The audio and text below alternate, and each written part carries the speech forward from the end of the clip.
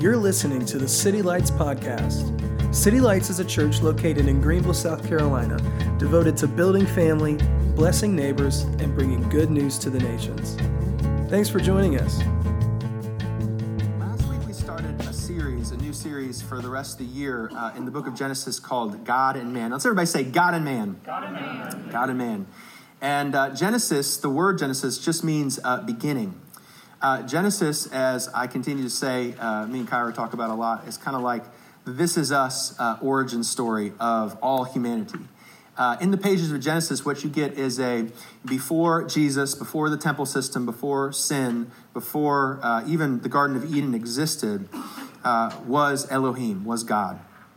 And as you move the book from left to right, the pages go on in the story. What you see is the beginnings of everything. The first time that you see relationship, the first time you see love, the first time you see betrayal, the first time you see sacrifice, the first time you see hate, the first time you see sin and bitterness. The first time you see these things, we get an origin story, a picture of not only who we are, but whose we are.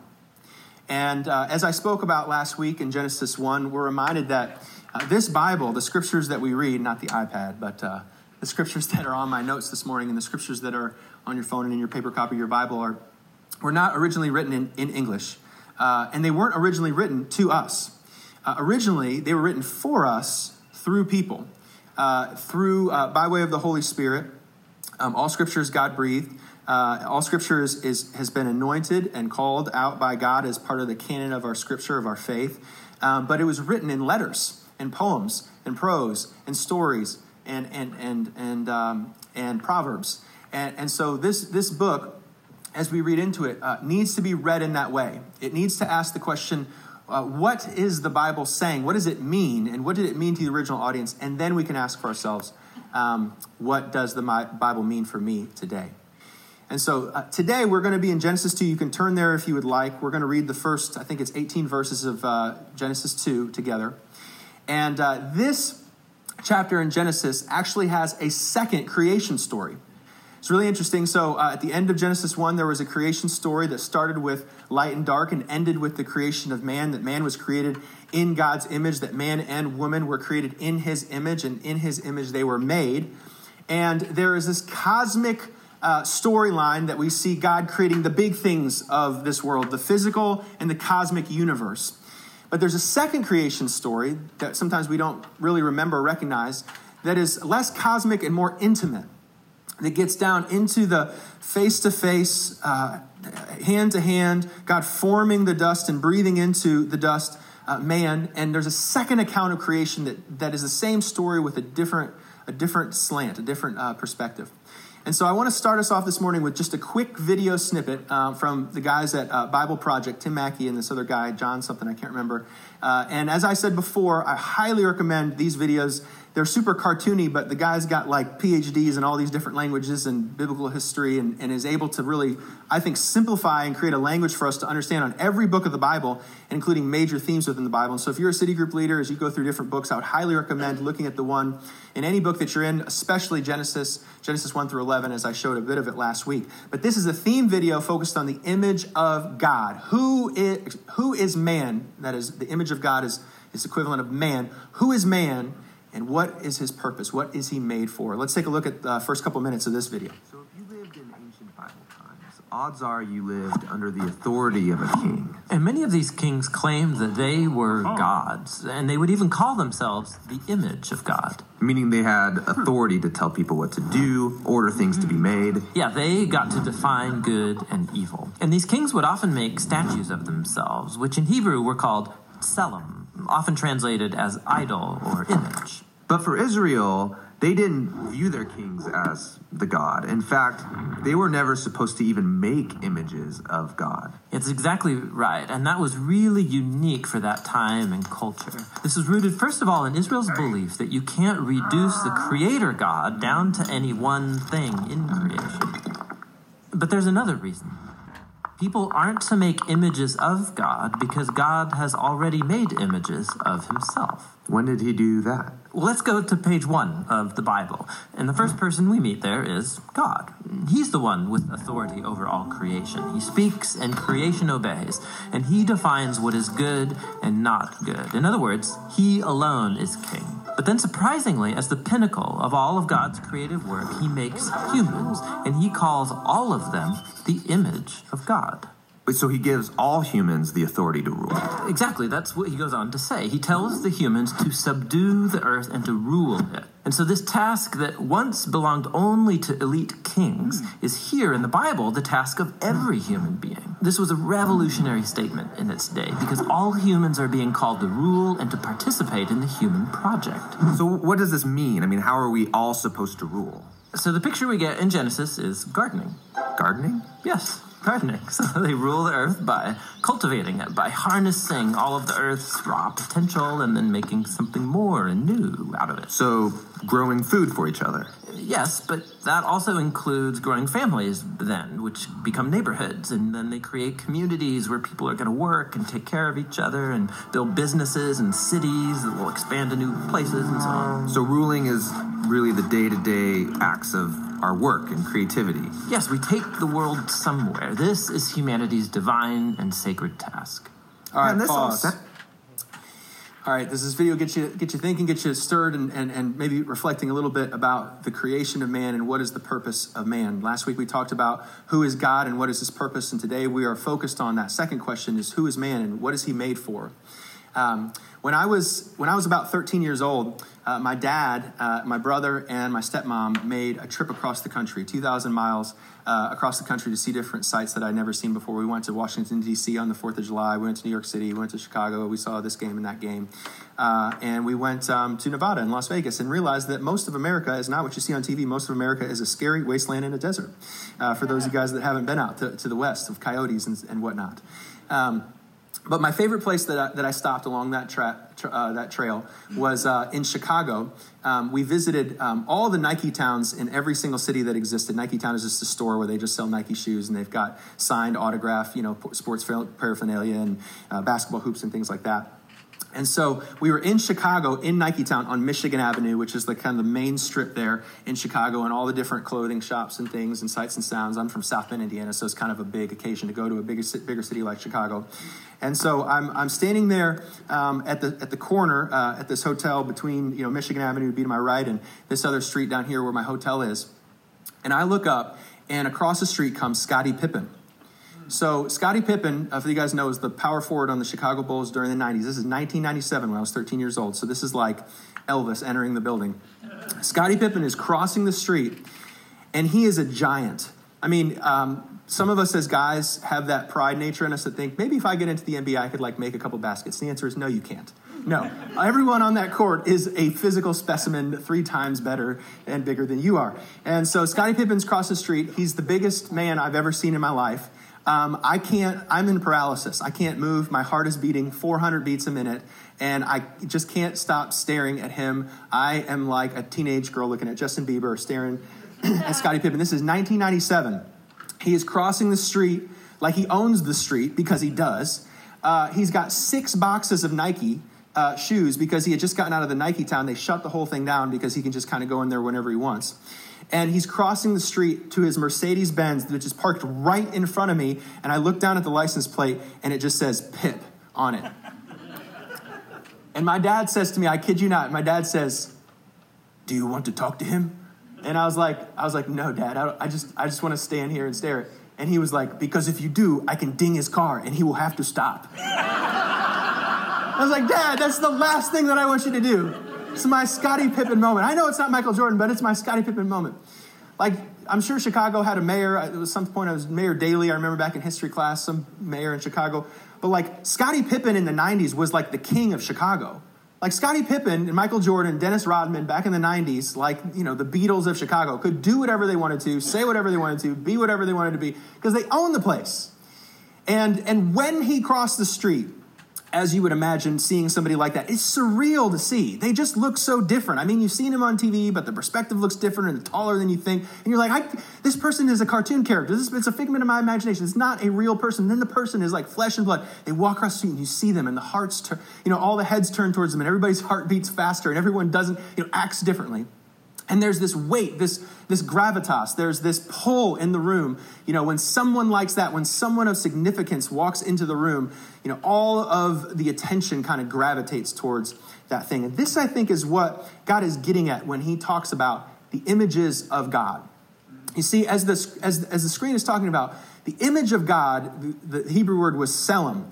And as the video just really profoundly unpacks for us, that Tselem actually means icon or idol. Tselem is just a word. It just means a statue.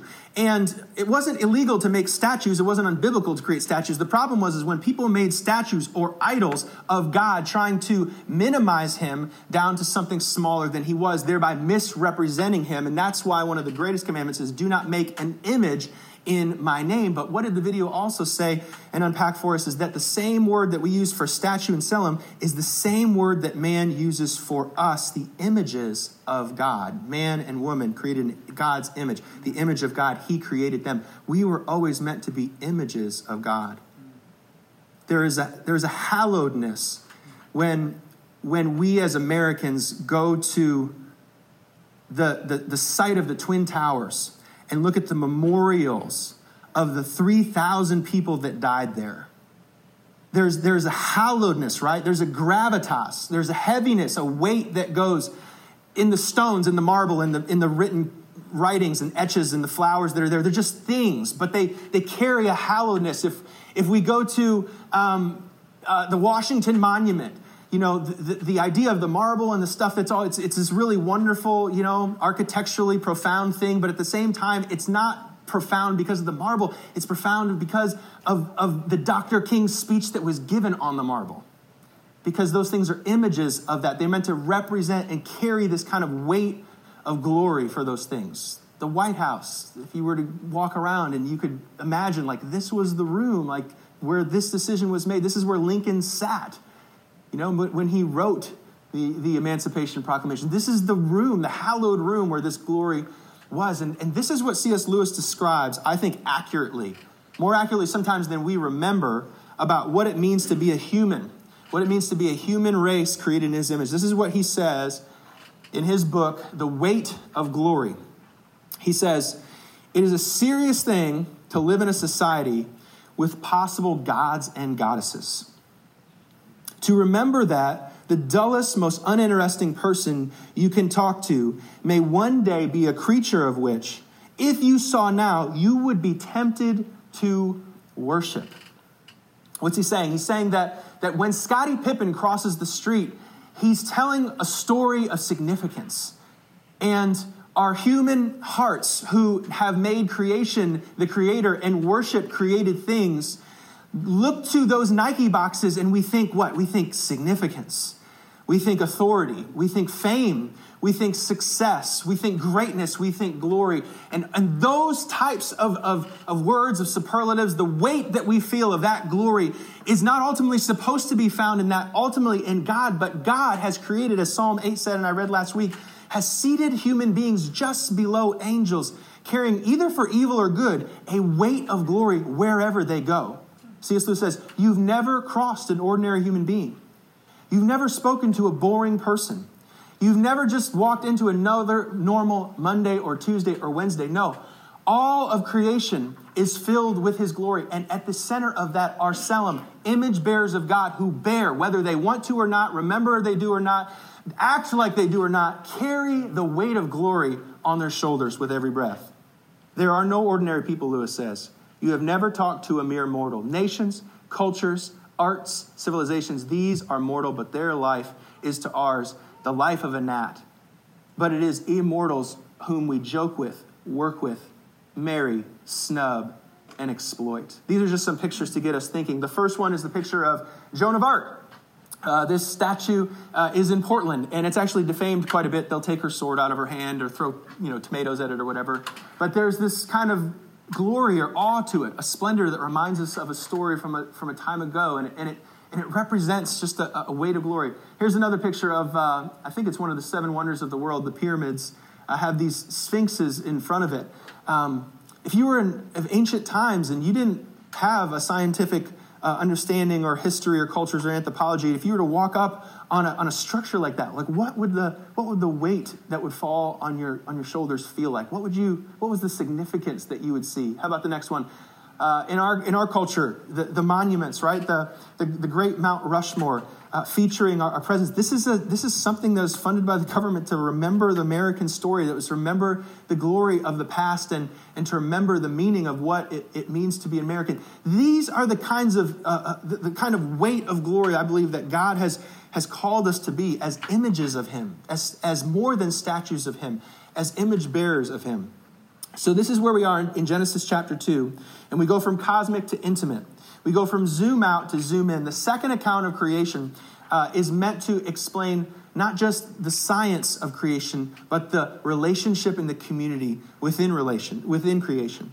So Genesis 2, and we'll start in verse 5. We'll go back to the segment on rest in a future message. But in verse 5 it says, "When no bush or field was yet in the land, and no small plant of the field had yet sprung up, for the Lord God had not caused it to rain on the land." Listen, it says, "There was no man to work the ground."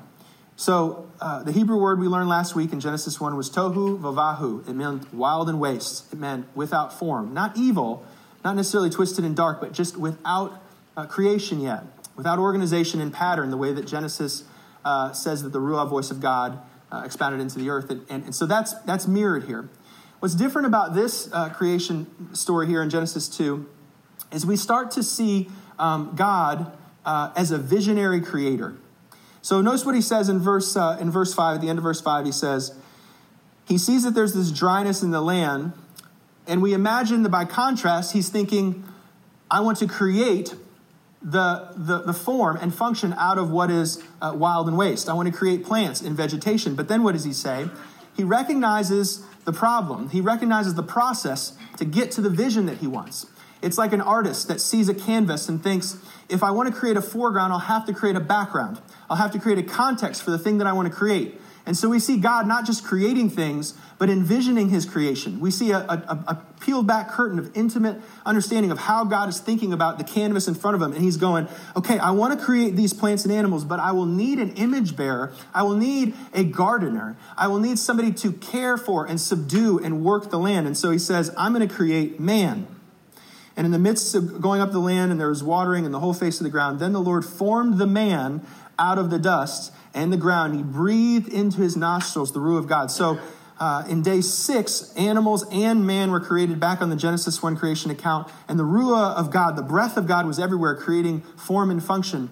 But here we see a distinct and set-apart nature of man, that the Ruah of God was not just around man, but it was breathed into the nostrils of man. And so as we breathe in now and breathe out, even our anatomy and physiology is here to testify that our life is a gift and completely dependent on God. And that life is not life without God. And that he has intimately woven himself intricately into who we are.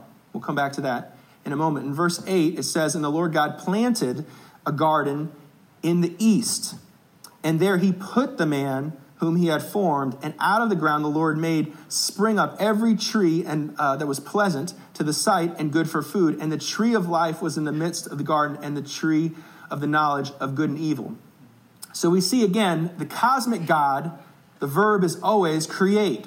There is a very kind of dull instrument, a word that's just used to bara, to create something. He spoke it and he made it. But in Genesis 2, you have a couple different verbs here. You have some nuances, some different tools of creation. For example, he says he plants a garden, he puts a man, and he springs up a tree. So you see that God is not just a creator, but he's a designer. He's not a God of just the big, but the God of the small and the details. And he's intricately weaving things in order and form and function in the micro, not just the macro. And he's creating and designing something, this garden project. And he's going to call it Eden. So there's a whole chapter of whatever it is, 38 verses, that is just made up of the whole cosmos. And now he's honed in on just this one sophisticated, like one micro lensed, zoomed in approach of what creation is at the micro level. And he says he plants this garden, he puts a man, he springs up these trees that are not on accident. Both of them are very important, significant for all of the canon of Scripture. And he says, I'm going to call this place Eden. It is a delight to me. Eden means delight. So he creates an Eden and he puts a man inside of the Eden. And there's 2 trees there.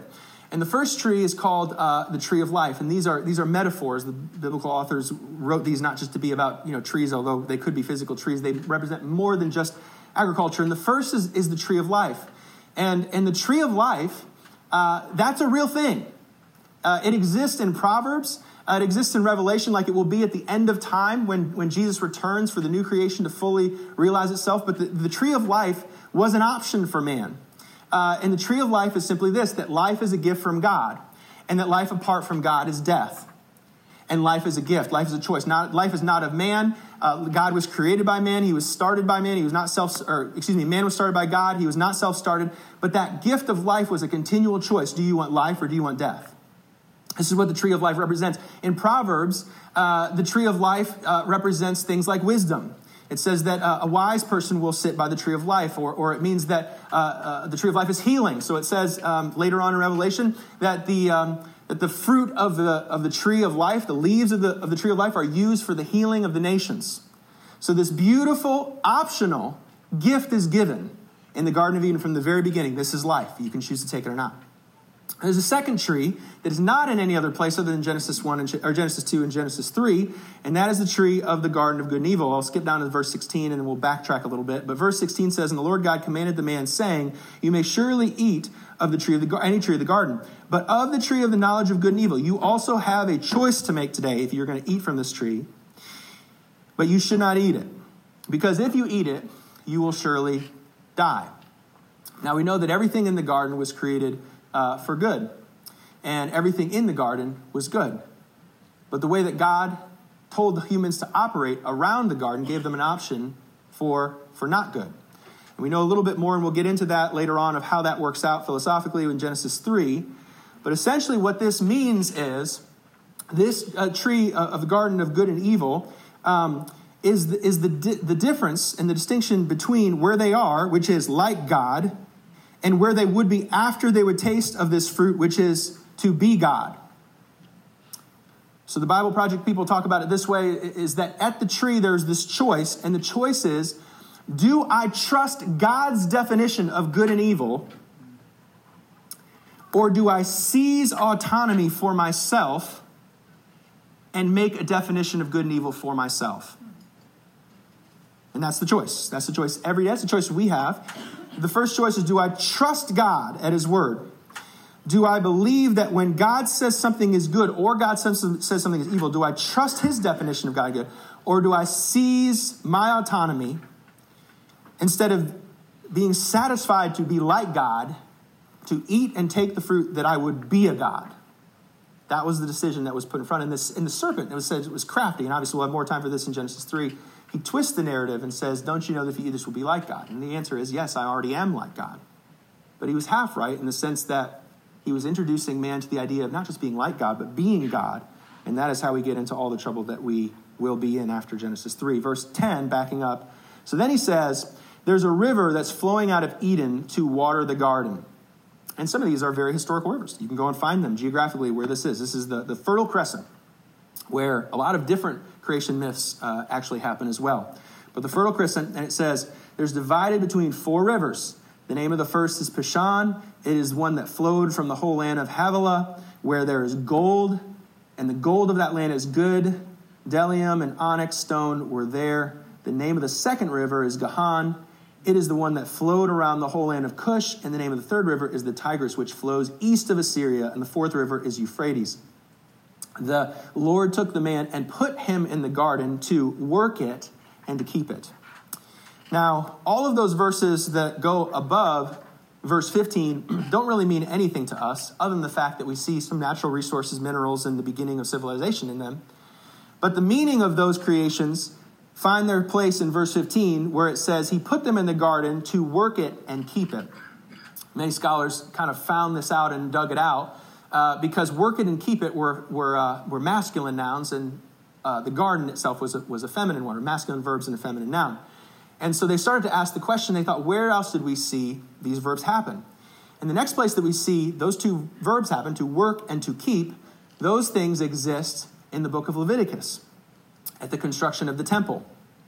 And so what would happen is that in the book of Leviticus, past the Garden of Eden, the tree of the knowledge of good and evil, when sin has taken its place, when man is escorted out of the Garden of Eden, and there's a separate space between God's space and man's space, that there had to be this temple creation where God's space and man's space could dwell together.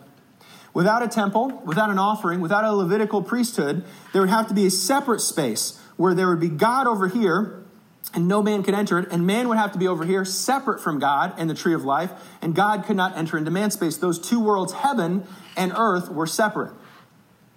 But what we see in the verbs here, to keep the garden and to work it, is that the law that was given to Leviticus sends a message to the Israelites.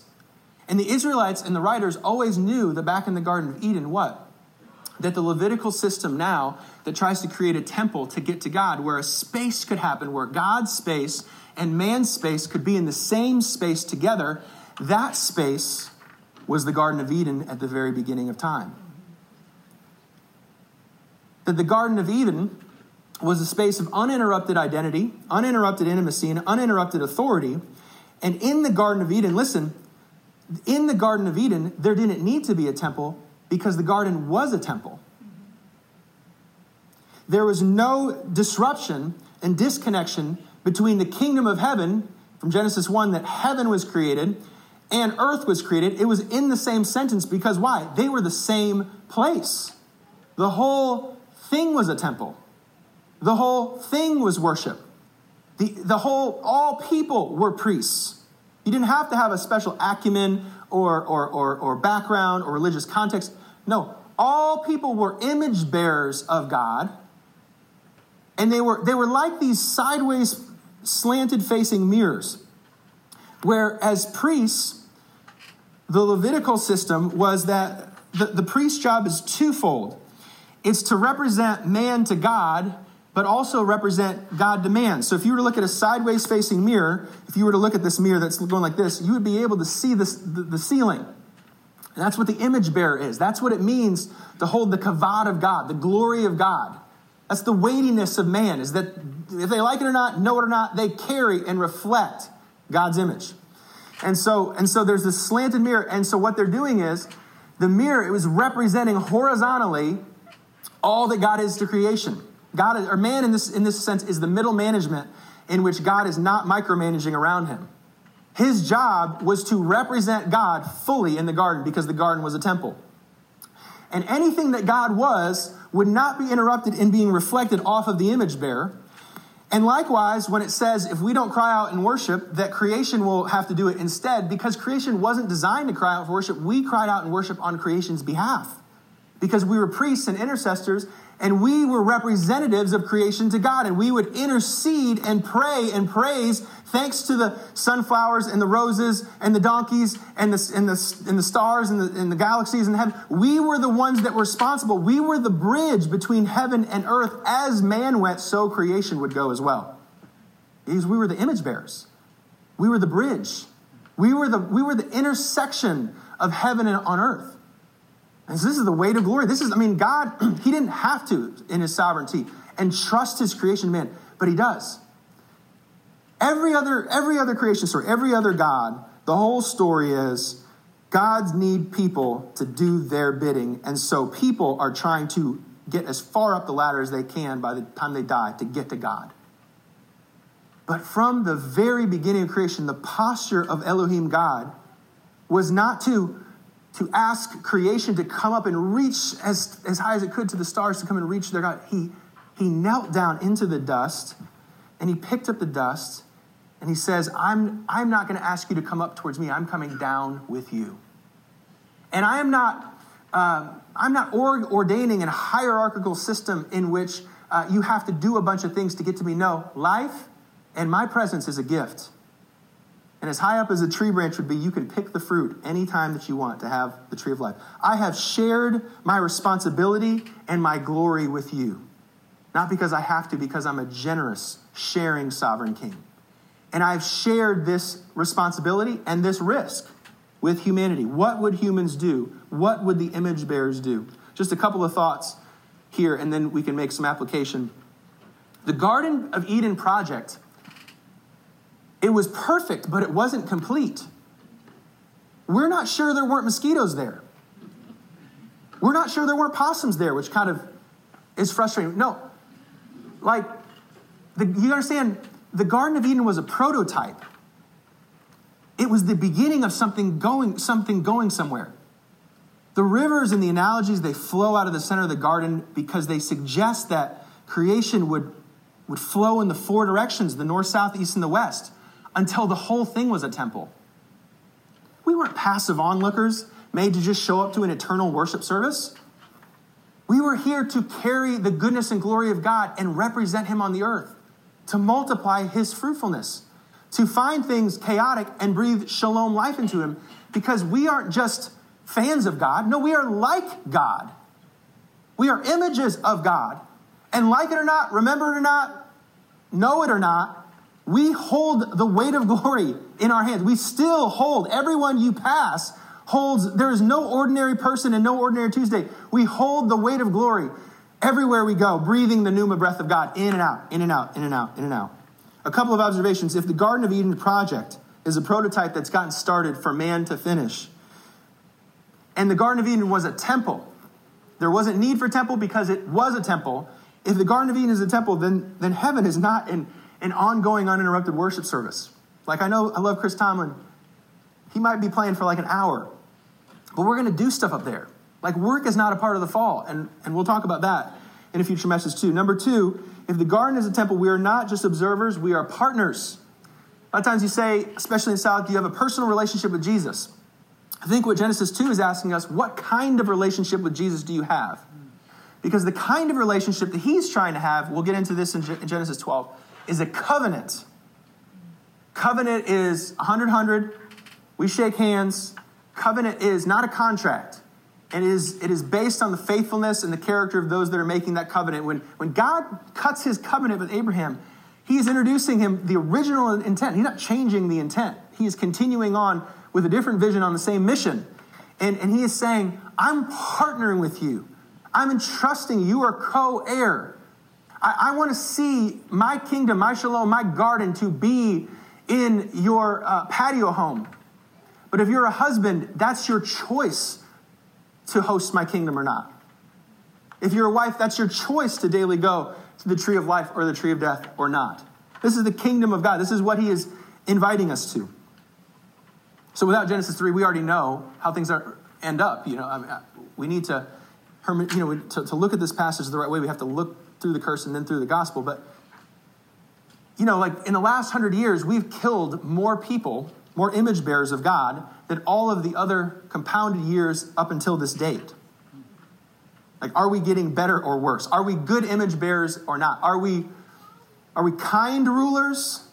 Are we sons of men like Jesus was as a ruler? The meek, the peaceful, the peacemakers, the righteous? Or as in Daniel 7 says, in the spirit of Nebuchadnezzar, are we beasts that rule like the Gentiles do?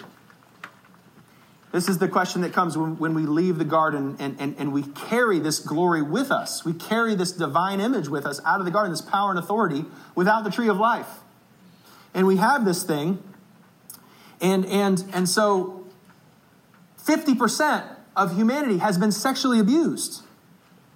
Right? What is it? 60% women and 40%. So half of the room in a room this size has been sexually abused. We did a reading one time through our Grace Initiative, Godly Response to Abuse in Christian Environments, for our children to try and create protocols to help, because churches can be a place where that happens, just like every other place in society.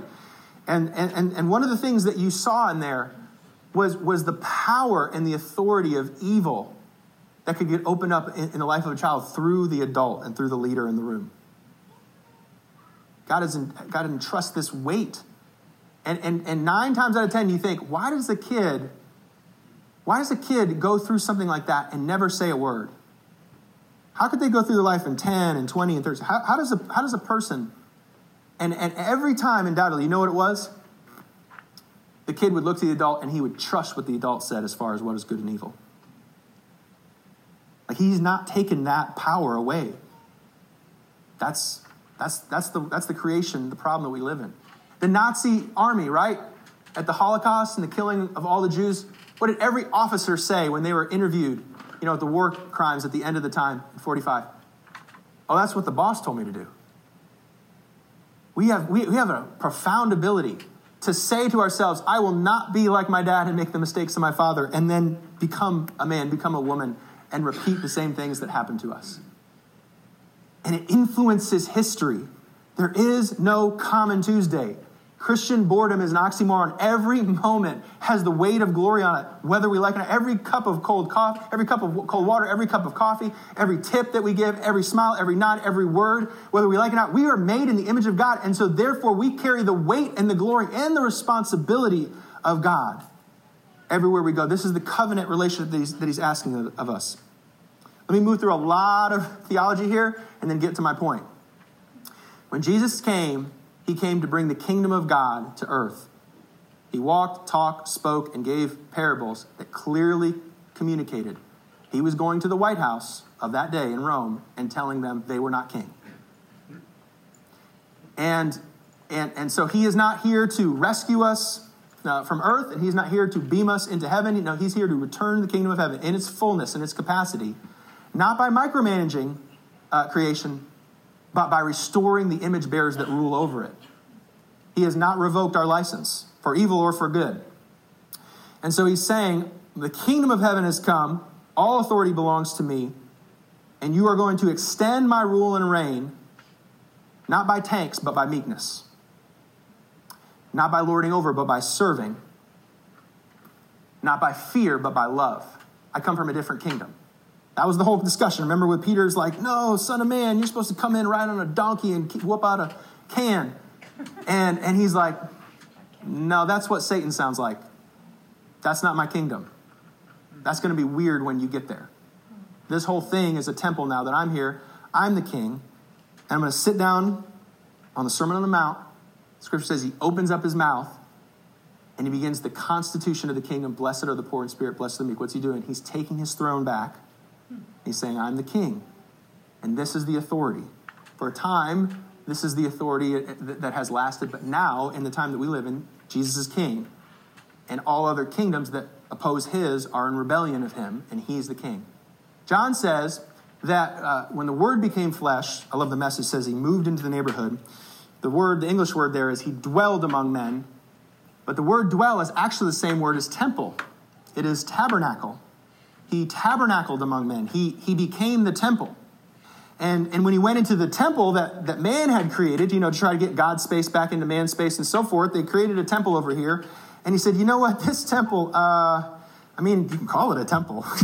It's got the bricks and things, and it's like, made the way that Solomon had arranged and all. But this temple, you call it, it's a den of robbers. This temple is nothing but corruption and greed and distortion. This temple is not where heaven invades earth. This temple is... this is where evil invades earth. So I'm going to tear it down, and then I'm going to raise up in 3 days and make a new temple. Yeah. And then in John 20, in the account of the Gospel of John, after the resurrection, the first encounter with Jesus, I love this, Mary thought he was a gardener. It's pretty awesome. There's 7 miracles in John with 7 I am statements. And they're all pointed towards Lazarus, in which he is trying to, through a vignette, through that sermon there, 7 days to create a new creation. So there's an old creation, took 7 days, which God sat on his throne and rested. He was over it. It was disrupted by man. The authority was given to Satan. Man, instead of being over beast, submitted to animals and ruled like a beast instead of a man. God came back to be the Son of Man. He came back to be the image of God, Colossians says, the perfect representation of the new creation, the new Adam, and bring a new kingdom. And so he says to his disciples, I have all authority. And this time he doesn't say, go make disciples. In John, what he says is, and I breathe my pneuma spirit on you. He just breathed on them. It's kind of weird, Jesus. Why are you breathing on people? Have we seen him breathe on people before? Is it good news or bad news? He says, I breathe. And then he says, listen, this is crazy. He doesn't say anything. He says, anyone that you forgive will be forgiven, and anyone you don't forgive won't be forgiven. Who's that? Is that just a random, lame, dumb, just a guy, just Joe, just random? No, that's an image bearer. What's he saying? You're a priest. You're a sideways facing mirror. Everything you do, whether you like it or not, know it or not, or want to or not, reflects God. And everything that is around you, you are the interceder. You are the interceptor in the merger of heaven and earth. Heaven and earth moves through you. You are the temple. That's what Paul says, right? Is that in Pentecost happens, the fire falls, but each fire is not just one fire in the middle of a sacrament in the Levitical code. Each fire goes above the believers, which means that Jesus tore down the temple to put God in us. That God isn't in the Ark of the Covenant anymore. He's not in a box. That he lives in us. That's what Paul says in 1 Corinthians, that the temple of God, we are the temple of God. The temple of God is not a brick and mortar building. The temple of God is not a garden. The temple of God is a walking human Homo sapien and carries the Spirit of God with him or her wherever they go. There are no mere mortals, no mere humans. Peter says we are living stones. We are a priesthood of believers. That church and state weren't supposed to be separate in the Garden of Eden. That's where authority and intimacy happened at the same place, in the temple, and the whole thing was a temple. This is my sermon in a sentence today. In Jesus, all creation, the new creation, the one that he's breathing his Spirit upon today, and the one that has breathed his Holy Spirit in every single born-again Christian, all of creation is a temple. And all humans that are in his image are his priests. Again, in Jesus, all creation, it's all a temple. All of creation is a temple. And every human being is designed and prototyped to be a gardener of glory in this world. Not to hurt, not to harm, not to rule like a beast, not to rule like the kingdom of the air, but to rule underneath the reign of Jesus, to rule as the meek rule, to rule as the persecuted rule, to rule as the martyrs rule, to rule as a servant rules, to rule as Jesus rules. We were designed to rule, and he has come to put the authority to rule in the kingdom of God today. Is that good news? Your car is a temple. Your office is a temple. Your home is a temple. We get caught up in the language, which is important. We define things like I'm going to church. And I know that we know that that's not really the case, but it just rolls off the tongue. But we can't forget in that. It's fine to say that, but we can't ever lose sight of the fact that anybody that comes to see you at 3:23 out in the afternoon has just come to the 3:23 service. I'll see you at the 3:23 service. I'll make sure the coffee's hot. He's come, like Phil has come to talk to you, and you have the Spirit of the living God in you. There are no mere mortals, and there's certainly no mere Christians. You are carrying the Ark of the Covenant inside of you. The temple was torn down so that you could be the temple. God came out of the box so that he could be in you. And so there are no mere mortals. There are no mere conversations. There are no mere coffees. Every moment is a moment weighted and steeped in his glory, whether we know it or not, like it or not, or want it or not. They came to church when they came to meet you. They came to be interceded. They came to be blessed. They came to be reminded of something more. That's what they came for. And so there is no such thing as I'm just a mom. Oh, I'm not a missionary. I'm just a mom. No, we are image bearers. We carry the weight of glory. Demons and angels and other people, when the end of age and all things are revealed clearly and we can see without a fog in front of us, would be tempted to worship, is what C.S. Lewis is talking about. Everyone in this room, because of the weight of glory that's on their shoulders. There are no mere substitute teachers. There are no mere mechanics. There are no mere pastors or missionaries. Look, because the image of God is beyond the garden, beyond the curse. The image of God says to us that we are co-heirs with Christ and we are reigning today with him as evermore. And so this is the question. This is an intentional question that I would ask us this morning. We divide the lines between sacred and secular often. I loved what Timothy said during worship. I don't know if you caught this, but a lot of times, because we don't sometimes feel natural in our skin of being image bearers, we create new temples. And that new temple Timothy was talking about, and I thought it was great, is like this new routine, this new regular thing that I do that one time got me connected to God. And we create kind of a secular and sacred space, and we create a new temple, a new place. And that's fine. There's great things. Like we talk about repeatable rhythms, and that's an important thing to have certain ethos to our day, but always remembering that the temple, the construct of the temple, the actual physical thing, is not ultimately what represents God most in this world. It's you and I. This is the question that I would ask for us, and a couple of scriptures that go down with it if you want to take the picture, maybe talk about it in group. And I'll invite the band to come forward too as we transition. If the whole thing is a temple, and the garden was meant to be the place where heaven and earth dwelled, where God tabernacled with his people, if God has not forfeited his plan, but instead put his spirit into this place and tethered himself with humanity, neighboring with us, dwelling with us, moving into the neighborhood, if that is the case, then the whole thing is a garden. And we are all priests. Like it or not, know it or not, want it or not, we are priests, living stones, temples of the living God, and there are no ordinary moments. If God dwells with us and we are the temple of God, how are we being called to work and keep the Garden of Eden around us? Not like the Nebuchadnezzars or the Caesars or the political powers of the day, but in the spirit of the Sermon on the Mount, to do all of those things in Jesus' name, even and especially when it costs the most, to confront evil, to take the low seat, to serve. What does it mean to nurture for the flourishing of our families and for the flourishing of our neighbors and nations? What does it mean to be a gardener, to kneel down the way that God did and breathe Holy Spirit life back into situations? To be a gardener the way that Jesus was at the end of John, to see life spring back up again, to see marriages that shouldn't work again, to see students that are discouraged in school find hope again and find confidence again. That's our job description as Imago Dei, as image bearers. What does it look like to take the most of every moment to know that the days are evil, but speak goodness, to be as wise as a dove but as shrewd as a snake, and speak goodness and wholeness and health into that situation in Jesus' name? To bring and give without cost. What are some of these things? So here are some passages to think about. Do I build as an image bearer my house on the rock? So the whole thing about being a trusted king, a trusted authority, lowercase king or queen, is to base my life on the Word of God, to trust what he says and not to redefine good and evil for myself. That the posture of us as leaders, it says, as husbands are the head of the household and women are the head of children, that there's a nourishing and a nurturing. Would you say that your leadership style, your influence, the way that you talk to people, is it kind and gentle? That's how gardeners work.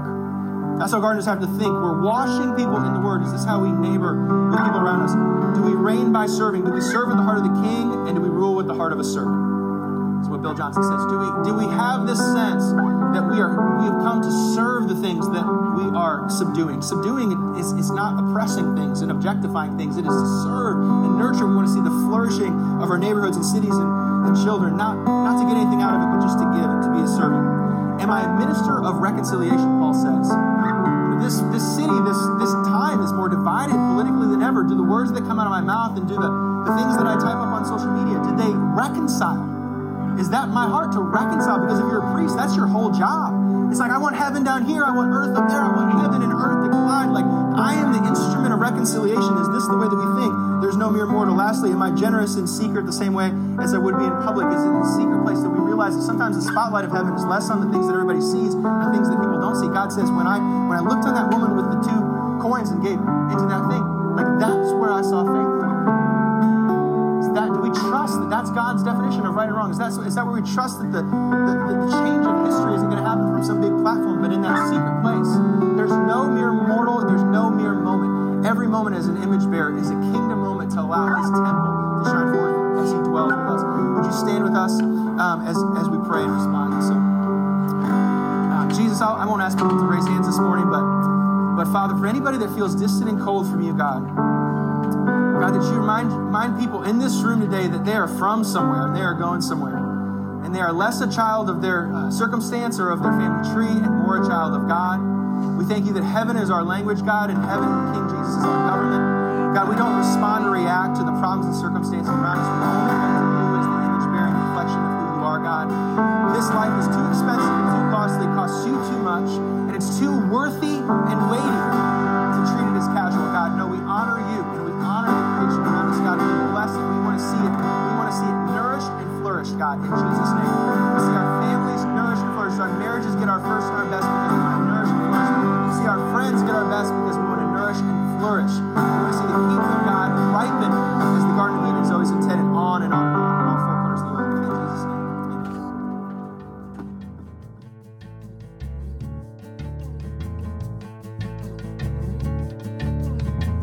Thanks again for joining us. If you have been encouraged or challenged by this message, please give us feedback by leaving a comment on this podcast. For more information on our church, visit us at www.citylights.cc.